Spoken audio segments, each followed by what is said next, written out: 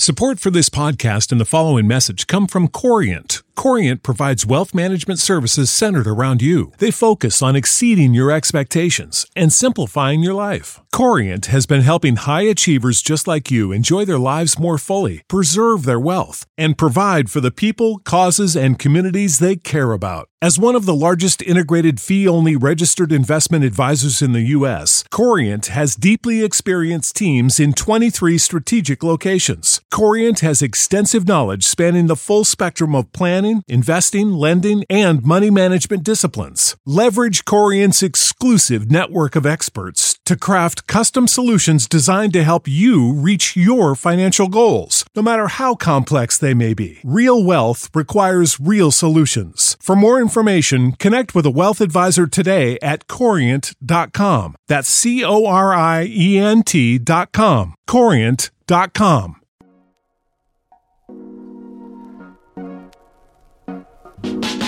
Welcome to the Kottke Ride Home for Thursday, January 20th, 2022. I'm Jackson Bird. Today, some reassurance from the experts that being bad at Wordle is not a sign you're less smart than anyone else.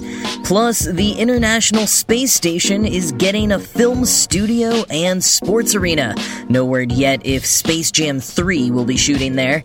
And how officials around the world have continued to successfully use sewage to predict COVID-19 outbreaks.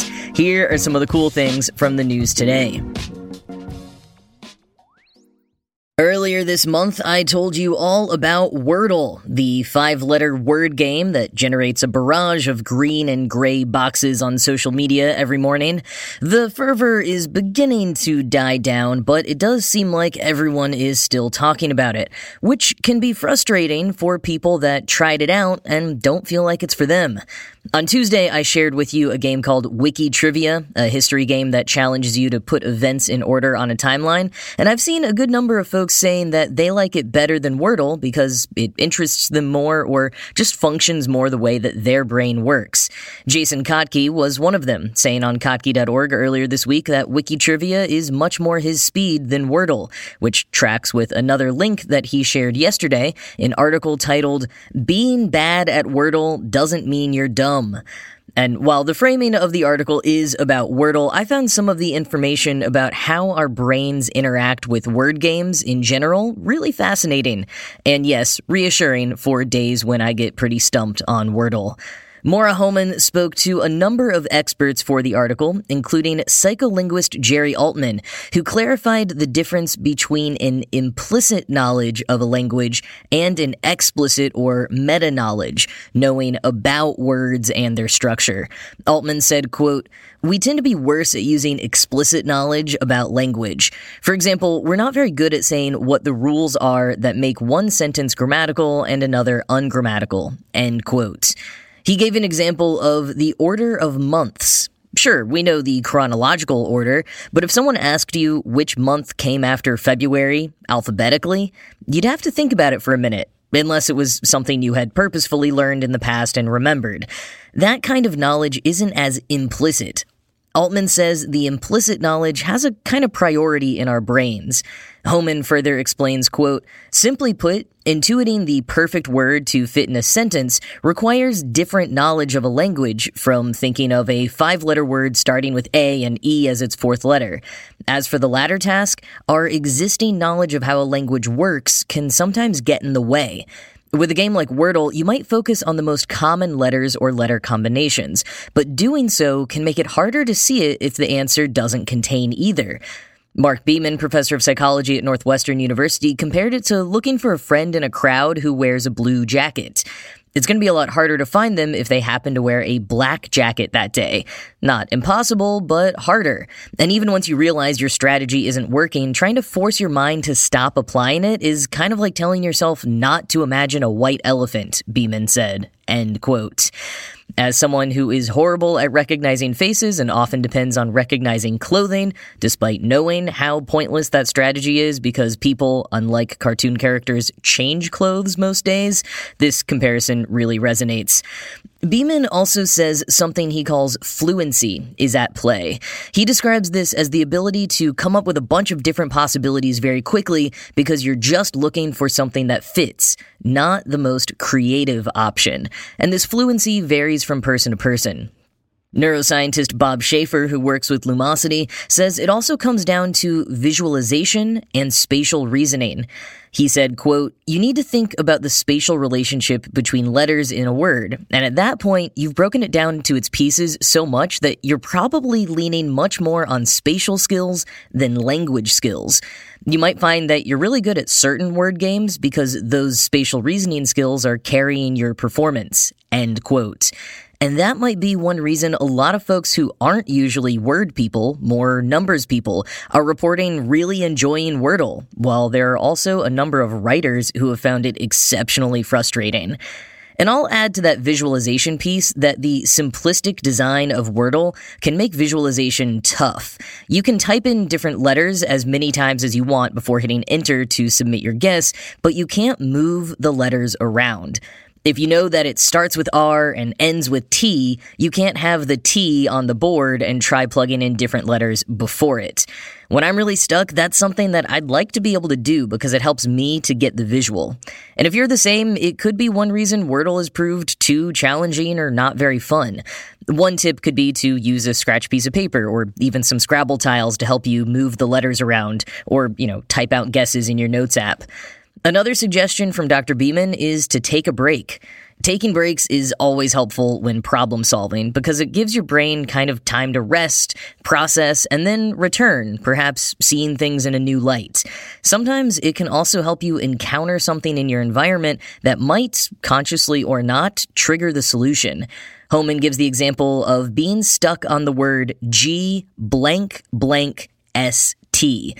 And then you get up to walk around, see a Halloween decoration, and finally realize the correct word was ghost.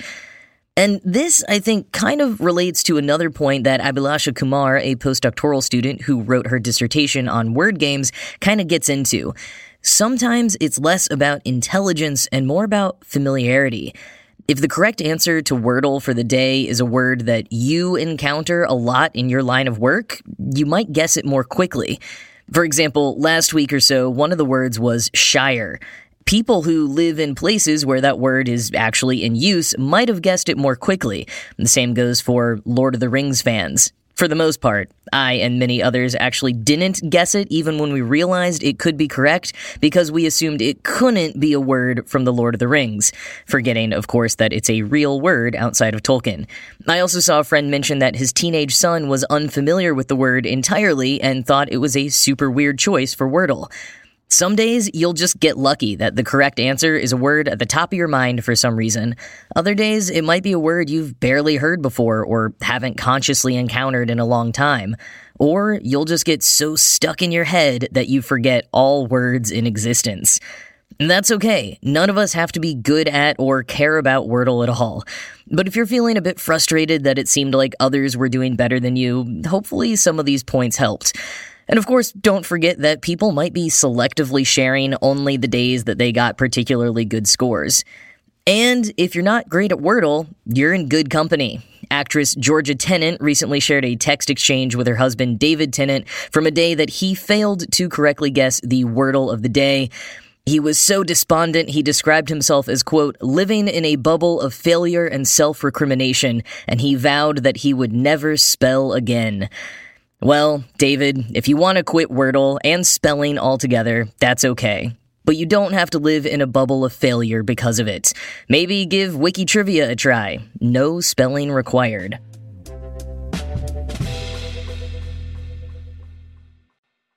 Eventually, Tom Cruise will go to space with director Doug Liman to shoot the second movie ever shot in space. You may remember that a Russian crew Sputniked us last fall by shooting part of their film The Challenge on the International Space Station before Tom Cruise could get up there.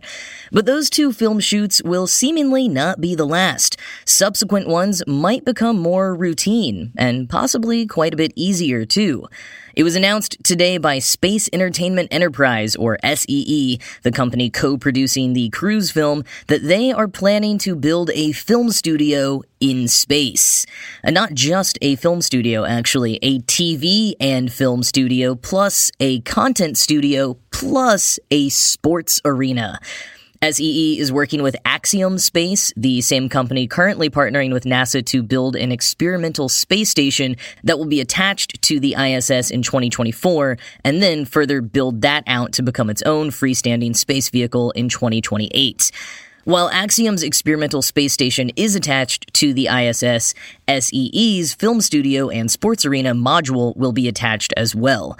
Quoting The Verge, "Animated videos and images of SEE-1 on the company's website show the module as a giant white sphere, though there were no available designs of what the interior will look like.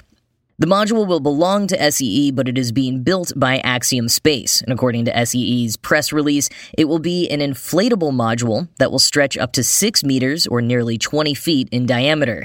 SEE says that it will allow third parties to also use the studio for their own projects. No costs or estimated budgets were provided for the project, nor did SEE detail how much it would charge others to use the studio." End quote.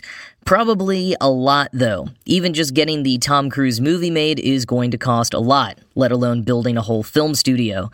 Quoting again, SEE was co-founded by producers Elena and Dmitry Lesnevsky. Their company boasts an impressive list of consultants of former Viacom and HBO executives. The company says it's currently looking for investors on the Tom Cruise space project, which Deadline reported in 2020 would have a budget of at least $200 million. However, it's possible the budget could be even higher, given how much going to space costs. Just one seat on SpaceX's Crew Dragon is thought to run around $55 million. Plus, NASA charges additional fees for private astronauts using the space station's facilities while in orbit. SEE says it plans to conduct a fundraising round soon. End quote.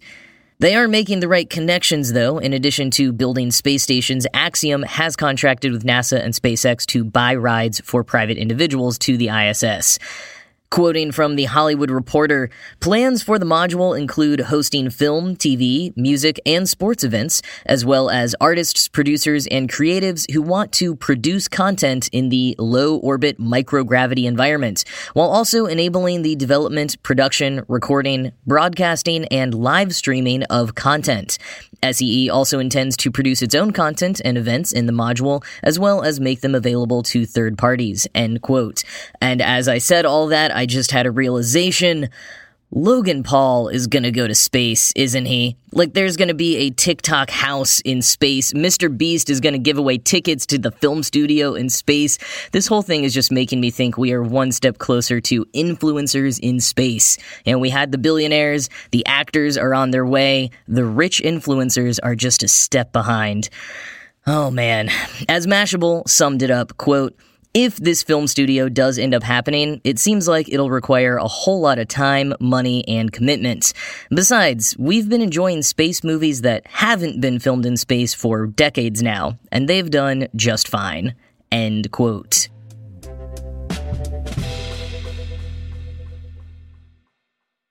Way back in summer of 2020, I covered the then new strategy of tracking impending surges of COVID-19 by analyzing cities' wastewater. This is a technique that has continued in towns around the world throughout the pandemic. In fact, it proved so effective that the CDC set up a national wastewater surveillance system a few months later in the fall of 2020. The basic idea is that people who have contracted the coronavirus shed bits of it in their stool, and so by monitoring the levels of the virus in a given area's wastewater, you can get an idea of how much the virus is circulating before a lot of people might start having symptoms or becoming hospitalized, or before the spread gets too out of hand. Because it's just slightly ahead of the curve, it can also give an indication of when an area is about to hit their peak and to start seeing cases decline. It's a similar and more well-tracked version of the Yankee Candle trend. That is, you can actually map COVID surges to the increase in Yankee Candle reviews complaining that the candles don't have a scent. It's pretty great, although jury's out on the actual accuracy. Those kinds of reviews might just peak every winter/flu season, and we only noticed this year because people were looking for it. But the wastewater thing is real, and there are now some sites you can go to keep track of it in your area. For the U.S., BioBot Analytics has a site that shows national, regional, and country levels of SARS-CoV-2 in sewage over time compared to cases per 100,000 people. It shows how here in the Northeast, the concentration of the virus in the wastewater started decreasing just before we hit our peak in cases. Some states and towns have their own sites set up where they're tracking and posting results. The Netherlands also has a dashboard where people can see their wastewater data. Links to those in the New York Times article in the show notes. The CDC is also planning to add the results from their national wastewater surveillance system for the whole country to their COVID data tracker in a few weeks. Though the Times does note that there can be a bit of a lag between when the wastewater results would be most helpful and when they're posted publicly online, so us lay people might not get a ton of use out of them, but they're still pretty interesting to see. And the data remains most important for city officials, many of whom are successfully using it to determine which neighborhoods need extra resources at a given time, and others are using it to analyze which variant of COVID-19 is predominantly hitting different areas. Of course, those are best-case scenarios. There are a lot of places where the system hasn't been utilized effectively or not set up at all. Hopefully that will change going forward, but where it is set up, it helps provide a little bit of a sense of what's to come, a privilege we haven't enjoyed in a long time. As Dr. Vincent Chiang, the chief medical officer at Boston Children's Hospital, said, quote, "I love looking at the wastewater data," said no one prior to the COVID pandemic, but here we are. End quote.